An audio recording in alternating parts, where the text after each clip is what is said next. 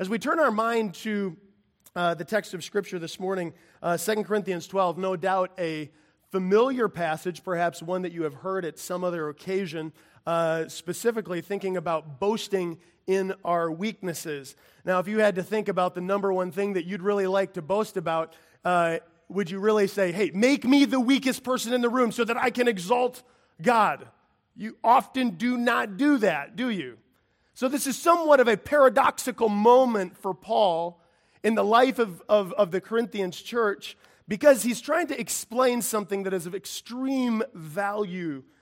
But notice, just recall just for a moment, if you would, the people that he's speaking to.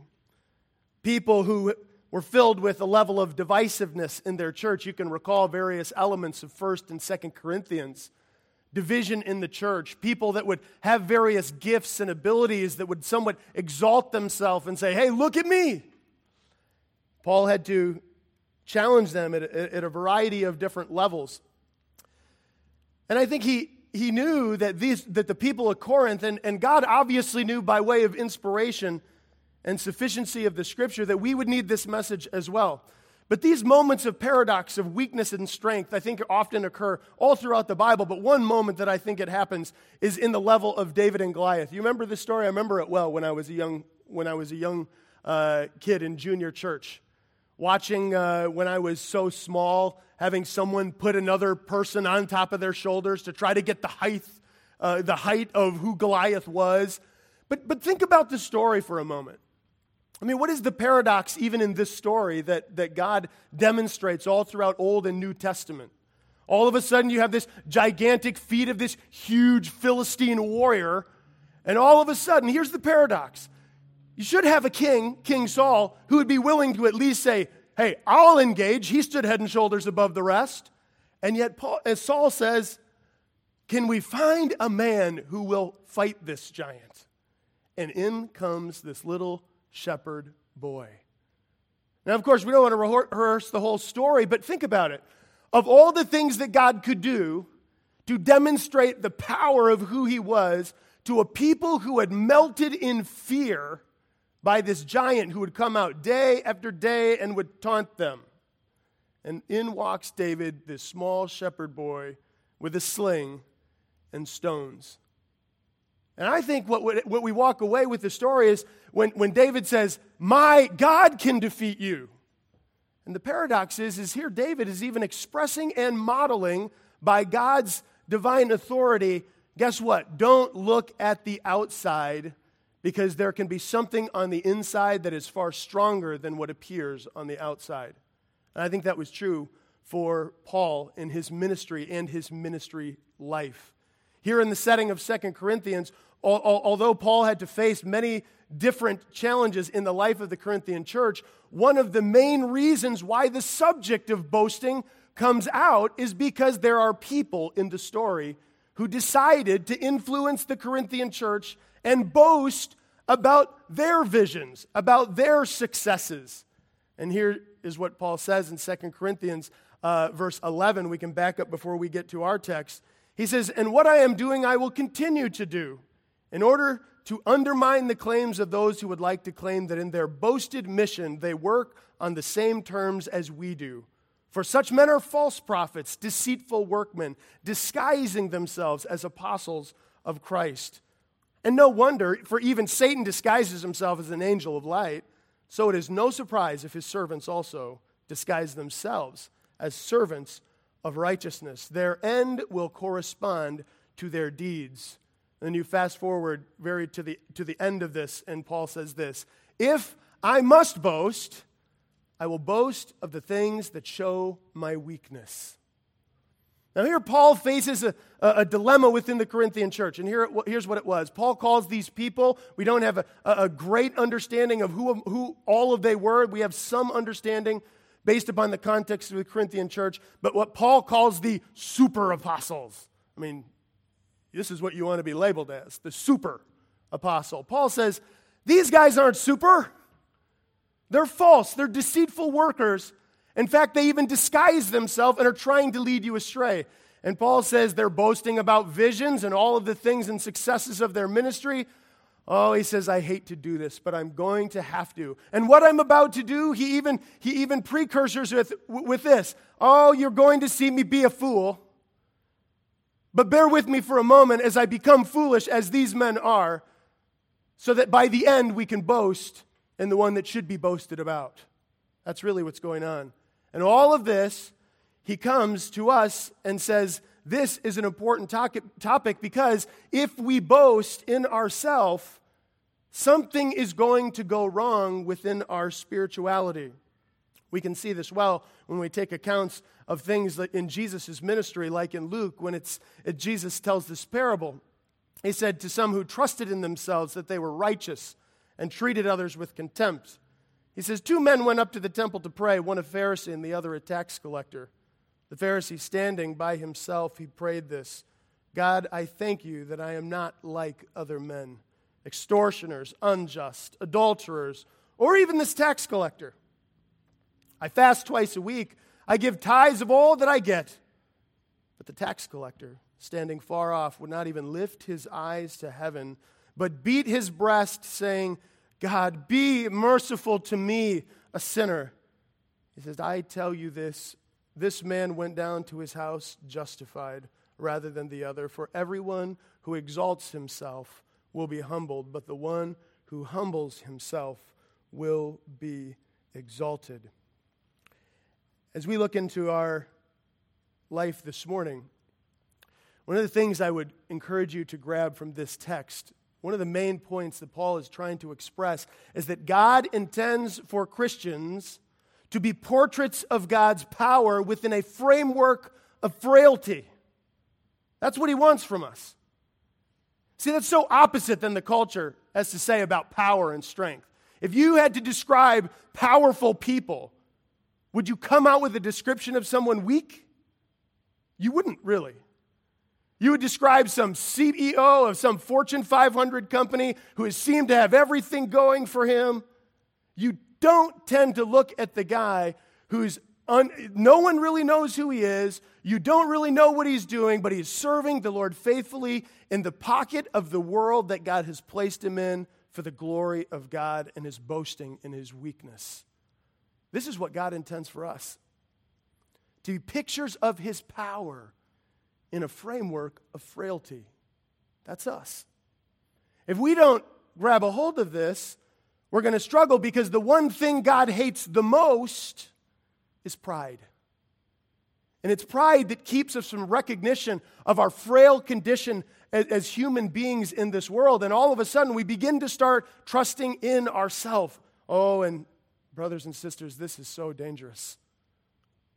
The moment you think you have it all together, the Lord shows you otherwise. I'm so fascinated by watching the weaknesses of people pour out the power and strength of the living God. It happened this week for me, even just yesterday. I was on the phone with Debbie Bush, talking with her about Joe's condition. Surprisingly, that as he's in the hospital, struggling a little bit more in a difficult way than was expected. And I was able to not be able to call him because he was so weak in his own frailty in the hospital, he couldn't speak very much. So I was just able to text him the prayer that I would have prayed and the scripture that I would have prayed if I would have been there with him. And I thought, well, I don't expect anything in return. This is what I got in return from him. Joe said to me in the text, though he slays me, yet will I serve him. God gives and God takes. Blessed be the precious name of God. God is holding and loving me with his strength, and I thank him. Give thanks in everything and give God your all. That is God's power in the midst of a framework of frailty. It's occurring right here in this body, in various people who, for a variety of reasons, God has called us to be weak people to display the power of the living God. And as we get into a passage that we have today, I think it's important. We could frame it up in all kinds of different ways, but if we said, hey, look at Paul, look how Paul does this, look how Paul does that, I think we would be doing something that we would get done, and Paul would say, why did you exalt me? I think he would have a problem with that. So here's kind of how I want to lay out this text. It's God's concern for Paul, it's God's care for Paul, and God's character development of Paul. So that at the end of the story, of all of these things that occur, that we could say, you know what? It's God that's doing the work. It's God that's making sure that all these things are happening, and He gets all the glory. That's what we desire. That's what Paul desires. Here's a couple of questions that I think that are important for us as we journey through this text together in 2 Corinthians 12, and we'll read it here in a moment. We are going to read it in our scripture reading, but we'll read it briefly together here. And here's three questions. One, to answer of the text. How does God take weak people and make them strong? That's one question we ought to answer out of this text. How does He do that? There's something practically that we should be taking away from this in our lives to say God does something with the weak that they couldn't do for themselves, produce something that brings Him glory. That's His whole point. So how does He do that? Number two, how does He actually help us as believers assess what's really going on inside so that we can be sure that it isn't pride that's inside our heart, that it's something that is far greater and more pleasing in God's sight? And lastly is this: what is truly at stake if we don't embrace this kind of weakness mentality? And as we walk through this text of Scripture, we'll come back to these at the end because I hope that we'll be able to answer these. Paul answers these by his understanding and walking us through this text. But look with me, if you would, 2 Corinthians 12. Let's read these brief 10 verses. Paul says, I must go on boasting, though there is nothing to be gained by it. I will go on to visions and revelations of the Lord. I know a man in Christ who 14 years ago was caught up into the third heaven. Whether in body or out of the body, I do not know. God knows.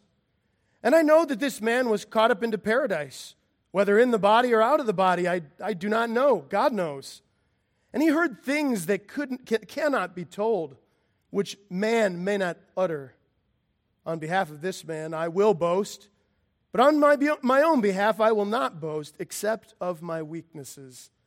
Though if I should wish to boast, I would not be a fool, for I would be speaking the truth.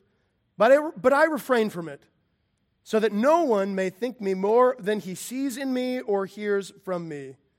So to keep me from becoming conceited, because of the surpassing greatness of the revelations, a thorn was given me in the flesh, a messenger of Satan to harass me, to keep me from the becoming conceited. 3 times I pleaded with the Lord about this, that it should leave me, but He said to me, my grace is sufficient for you, for my power is made perfect in weakness. Therefore, I will boast all the more gladly of my weaknesses, so that the power of Christ may rest upon me. For the sake of Christ, then, I am content with weaknesses, insults, hardships, persecutions, and calamities. For when I am weak, then I am strong. Now, notice this as we walk through. Here's our first point this morning: God's concern for Paul.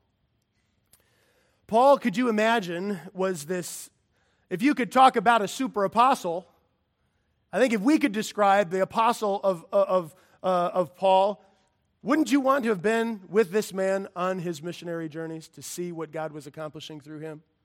I mean, here you have a man, by the way, he never really traveled alone. He always traveled with people. Could you imagine sitting around a fire with this kind of guy talking about ministry? I have many of my brothers who are in ministry. We get to talk ministry shop all the time.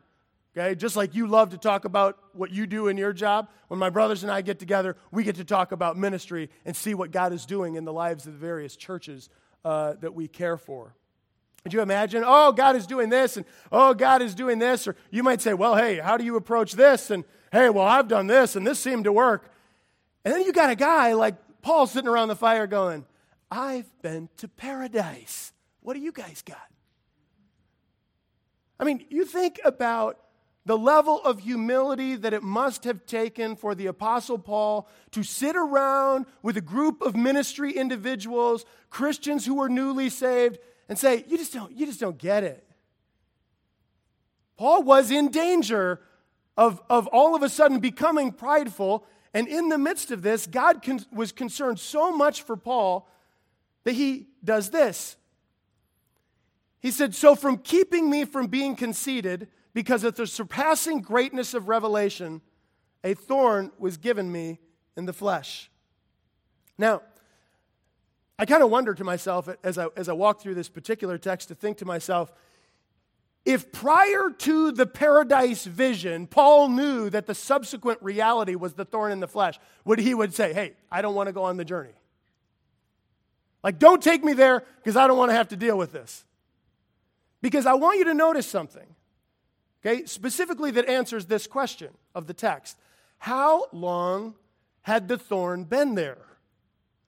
Well, according to Paul's rehearsing of the story, he's connecting through the verses to say, it was the time when I was giving a surpassing greatness of revelation in paradise that God saw fit to give me a thorn in the flesh. These are absolutely connected, which means Paul in 2 Corinthians 12 is saying a man some 14 years prior had a vision of paradise, of the exalted throne of God, and all of a sudden words that man could not even utter. And then in subsequent fashion, God says, I need to give you this so that you are not exalting yourself, but you continue to exalt me. Now, here's what this tells us, okay? Paul didn't just receive the vision while he was writing the Corinthian church. Paul had been living with the thorn in the flesh for years at this point. Years. You know, oftentimes when we think about our weaknesses, we think and the pain and all the hurt and sorrow that we experience in this life. And you know what I hear in the counseling room? Here's what I hear. How long will it take for this to go away? Do you realize that sometimes God's answer to that pain is never here on earth, but yes in heaven? But as you journey here, you're going to experience a level of weakness. I think this really challenges us when we think about our own perseverance in our Christian walk, doesn't it? Because we would love to say, okay, God, if you could give me a framework, okay, it'll go on for 30 days. Okay, I can endure for 30 days. 30 days and then all things are better. What if he said 6 months? Okay, I can deal with 6 months is stretching it, Lord, but I don't know. That hurts a little more. How about forever?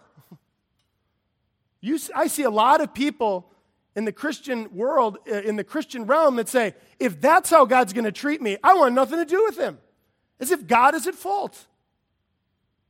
Shame on us if all of a sudden that our sorrow and our weakness that he is trying to use to boast about himself, that we become prideful and say, how dare you give this to me? Paul says a man who had received a vision 14 years ago, but Paul was an example of perseverance in the life of this ministry team through insults, heartaches, persecution. You know where he starts? I think this is fascinating. He says, let me boast of my weaknesses in 2 Corinthians 11, verse 30 and 31. He said, I know a man who, in a sense, was so weak, and people were after him, he had to be let down in the middle of the night in a basket to escape Damascus. Wow, that's the picture of strength, isn't it? Get in there, Paul. Jump in. We got to lower you down. Paul said, I was running for my life. I don't know too many people. If I were to be given that kind of picture of ministry, you're going to be let down in a bucket. People are going to stone you. Okay, where do I sign up? You wouldn't sign up for it. But you think about the weaknesses and the struggles that you and I face. If we knew that about what was going on in our life, how many times that we would back away instead of moving forward?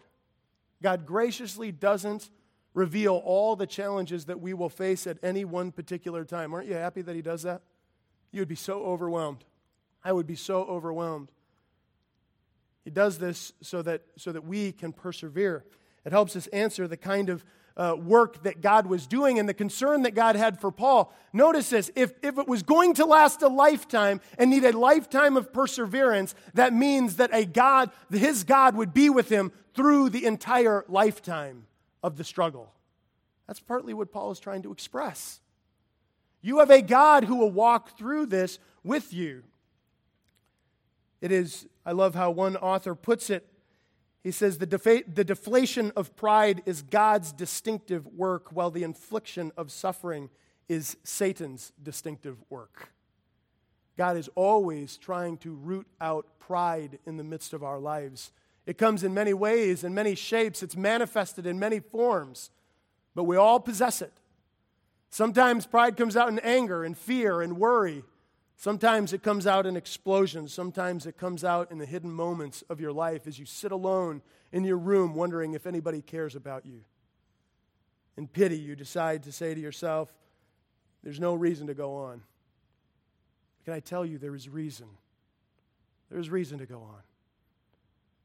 Because it is your very weakness that God desires to display His most incredible power. But you've got to persevere. You can't get to the point and say, you know what, I can't do this anymore. Another question that simply comes right out of the text is not only how long was the thorn there, but what was it? Now, I don't know if I can suffice all of the particular perspectives that would have come out for what this thorn is. No one seems to really gravitate. There's a lot of variety of perspective of what the thorn is. So I'm going to give you a few choices this morning, but I'll tell you where I'll land even before I give you the choices. Okay? I am of the persuasion that most of what Paul dealt with in his thorn was a thorn, get this in the text, in the flesh. Meaning some level of physical difficulty, physical malady, something that he carried with him that was constantly agonizing to him. It was a thorn in the flesh. It was a messenger from Satan. I look at this very similar to what God did in the life of Job in Job chapter 1, when all of a sudden God says, go ahead, touch him with a level of infirmities. And Satan is saying to him, oh yeah, you're protecting him. And God says, watch this. Watch within his weakness how he displays my power and glory. I think that same kind of mentality is going on here. And Paul is allowed by a messenger of Satan to inflict Paul with some physical sense of difficulty in his own body. It's hard to know exactly what that physical difficulty may have been. That's where I land. You don't have to land there, okay? But that's where I'm at, just so that you're aware of it. Others may say it's a level of spiritual or psychological anxiety expressed from a level of Paul's heartache, from the anguish of the churches and the ministry experiences that he has had. That somehow the messenger of Satan was constantly psychologically reminding him, look, you can't do this. You can't do this. You're just going to fail at all these things as an apostle. Some level of physical or psychological anguish.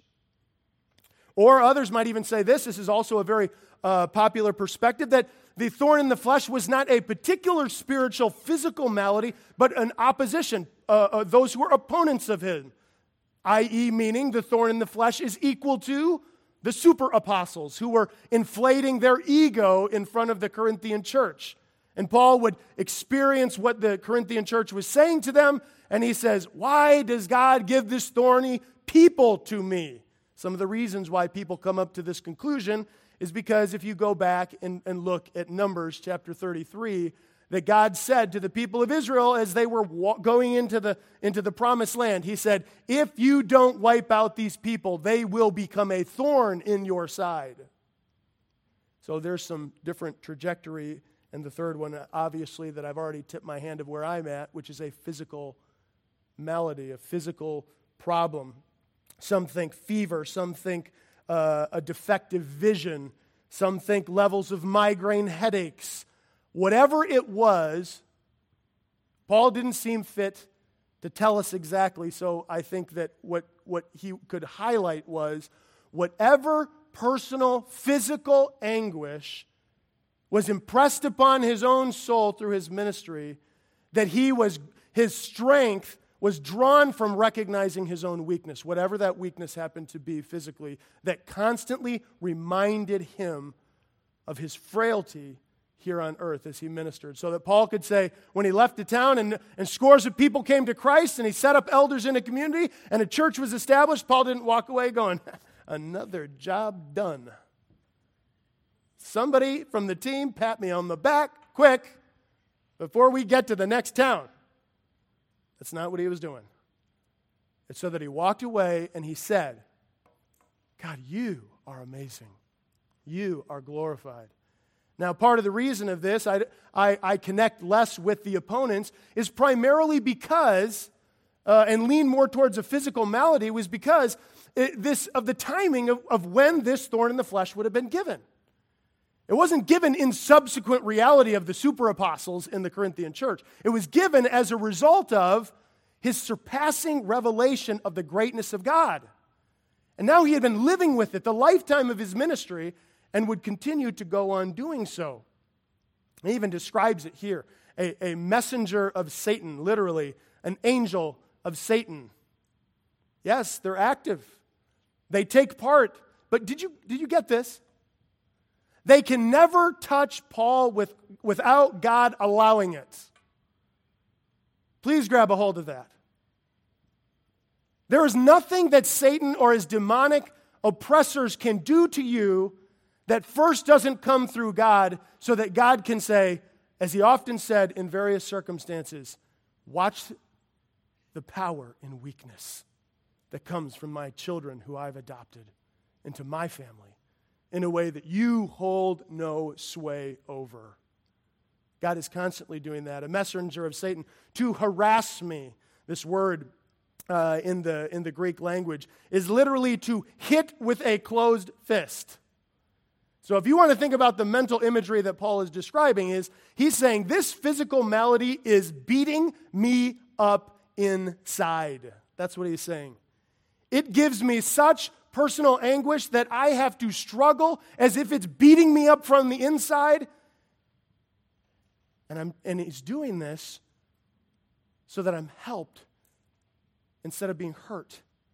If Paul wouldn't have kept his mind on what God was trying to accomplish in him, which I think is quite fascinating, is that Paul seemed to understand why God would have given this to him. Because he's expressing it to us. He seems to be very aware of his weakness.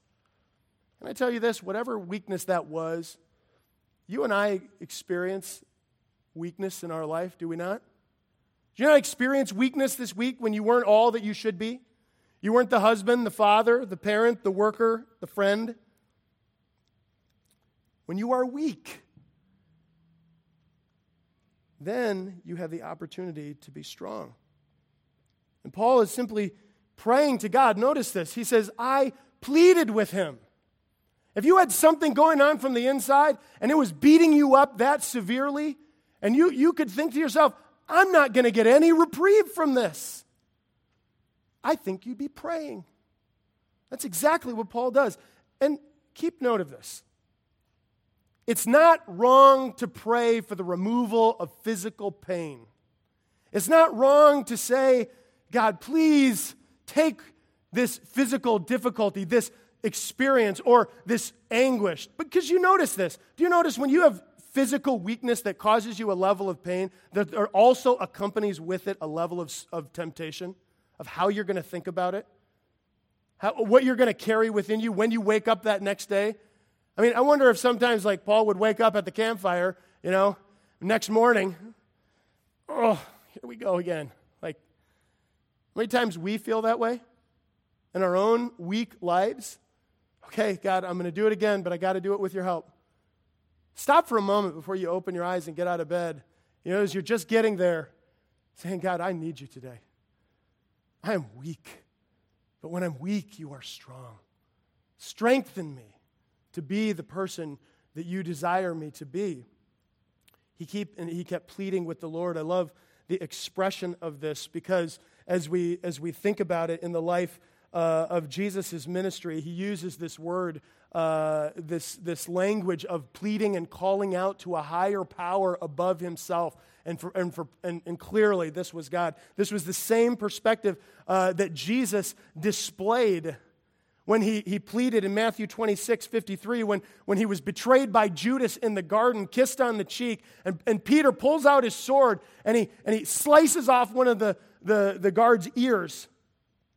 And Jesus says to him, "Do you think that I cannot appeal to my Father and he will at once send me more than 12 legions of angels?" He says, if I appeal to the Heavenly Father, he will come to me if that's what his plan is.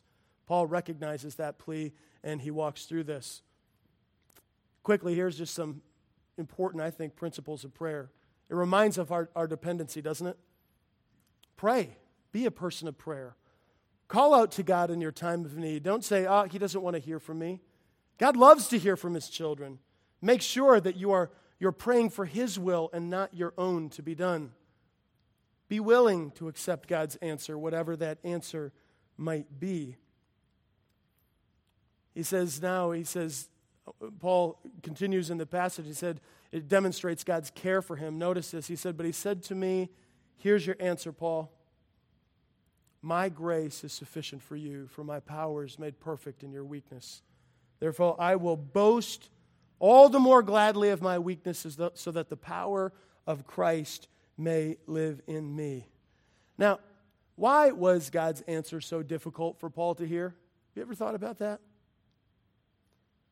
It's like, I plead with him to take away the thing that is most painful to me, and God says, my grace is sufficient for you. So he doesn't take away, but he highlights what he's given. And that's what often happens in the midst of our pain, is we fail to recognize the very things that have been given to us already that we ought to be boasting in, and instead, we all of a sudden end up in pity and worry and fear and shame. God wants us to highlight his power. He does it through our weakness. I mean, I don't think think about this. I remember talking to my son one day, and he was commenting to me as he went to school, and we were dropping kids off, and they were driving in the parking lot, and you see all these kids pull up in these really nice vehicles. And he says to me, Dad, do you know that so-and-so's dad just bought him this incredible new vehicle? And I could see what's kind of being hinted at. Like, hey, Dad, you love me, right? I mean, his dad loved him. And my answer is like, son, you never have to worry about grappling with that perspective. I'm going to save you from it. Because I will never buy that for you, ever. Wipe it out of your mind. I'm going to buy you a junker. So that by the time that you experience this really nice car, you sit in there and you go, I remember what I used to drive. It's not the answer you'd want. It's not the answer you'd expect. And that's the struggle Paul had. He expected, God, please just take this away. And then God answers him, my grace is sufficient for you. Could there be something more precious to the believer than this grace? There could be nothing more powerful, more incredible, more extraordinary than a God who can change people who are prideful from the inside out. No one can do that. Grace is the one thing that sets the Christian faith apart from all other religions in the world, who seem so adamant on having systems of thought that project people into a variety of works so that they can say, look at me. That's what they are, a bunch of false perspectives, graceless endeavors. And if you're here this morning and you're just grappling with, should I even think in my mind that these are a possibility to believe? You would be choosing a system that is graceless. The only grace that we will ever experience is the grace that we experience through the love of the Son who was sent by the Father, who transformed the life of his people so that they could exalt him. Our frailty has to be worked out in ways like this. This is where our weakness is demonstrated and displays the power. What happens when all of a sudden you can't have a child? Will you boast in your weakness? What happens when you've lost a child or a loved one that you care about so much? Will you boast then? What happens when somebody experiences COVID-19 and suffers in ways that you can't stop? What happens when all of a sudden you go into ministry and ministry's everything you thought it wouldn't be? And people are criticizing you and sending you emails and giving you stuff and saying, you know what? I'm like, I didn't sign up for this. Will you boast in your weakness then? Because men, if you're going into ministry and you're here and you're thinking that that's partly your path, you better learn to boast in your weakness. Because to proclaim the gospel of Jesus Christ is not going to take a strong person. It's going to take a weak one. A weak individual who recognizes his frailty. When you break up with someone you thought you would marry, when you don't get accepted to the school that you thought you would be, when you're not playing on the team you thought you would be, your spouse decides to leave, when your child doesn't accept Christ and decides to prodigal and go their own way, will you boast in the weaknesses that you have to experience so that the power of God can be displayed in you? Paul seemed to be able to do this, and that his character was absolutely magnificent. Notice right at the end, he says, "Therefore I will boast all the more gladly of my weaknesses, so that the power of Christ may rest upon me." I love this. I will gladly do it. Christians, there are things that we are forced to do that feels more like duty. And there are those things that we get to experience in the Christian life that we find delight in. We must delight in our weaknesses, Paul is saying. Because what is at stake is that the power of God's display is at stake and it's at work within us. He says, "I will gladly boast all the more of my weaknesses so that the power of Christ may rest on me." What does it look like then? What does it continue to look like? It means this: God, you are able, I am not. God, I am unable to save my children, my loved ones, my family, my coworkers, my neighbor down the street. I cannot save, but you can. I'm unable to be the husband or wife or mom or dad or single parent or friend or faithful church member or professor or co-worker without the power of God's sufficient grace. I'm unable to find contentment, satisfaction, joy, purpose, love, and peace without recognizing my weakness and the joy of His all-sufficient grace so that His power can be put on display through me. Where did that lead Paul? Did you notice this, that it left him here, right at the end? I am content with weaknesses. Christian brothers, sisters, can you say that? Can you say that in your weaknesses right now? The experiences that you have, the heartache that you face, the change that's going on in your life, can you say, I am content?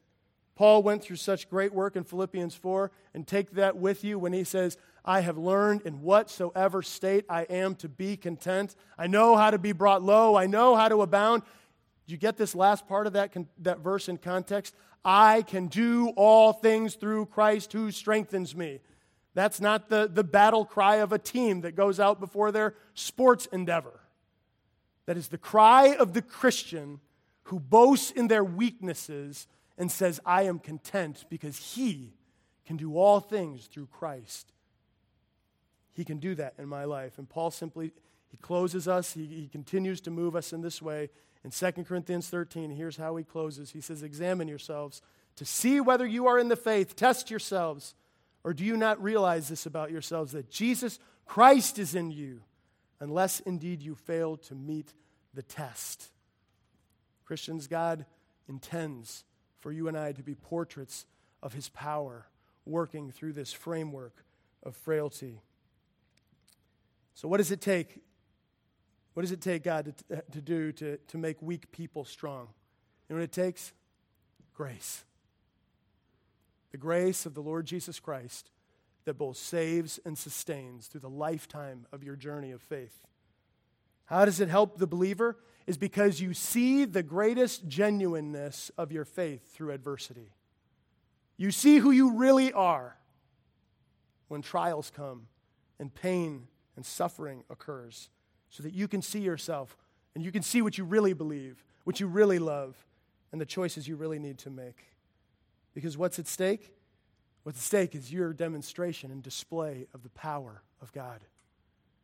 And if we embrace this mentality, we should go out and boast in our weakness so that the power of God can be seen in each one of our lives. And as we go out in our community, they can say, wow, those people from Palmetto Baptist Church, boast in their weakness. Of all people that I have met, those people are so strong, but are so weak. And the power of God is displayed in them. Let's ask Him to help us to be those kinds of people.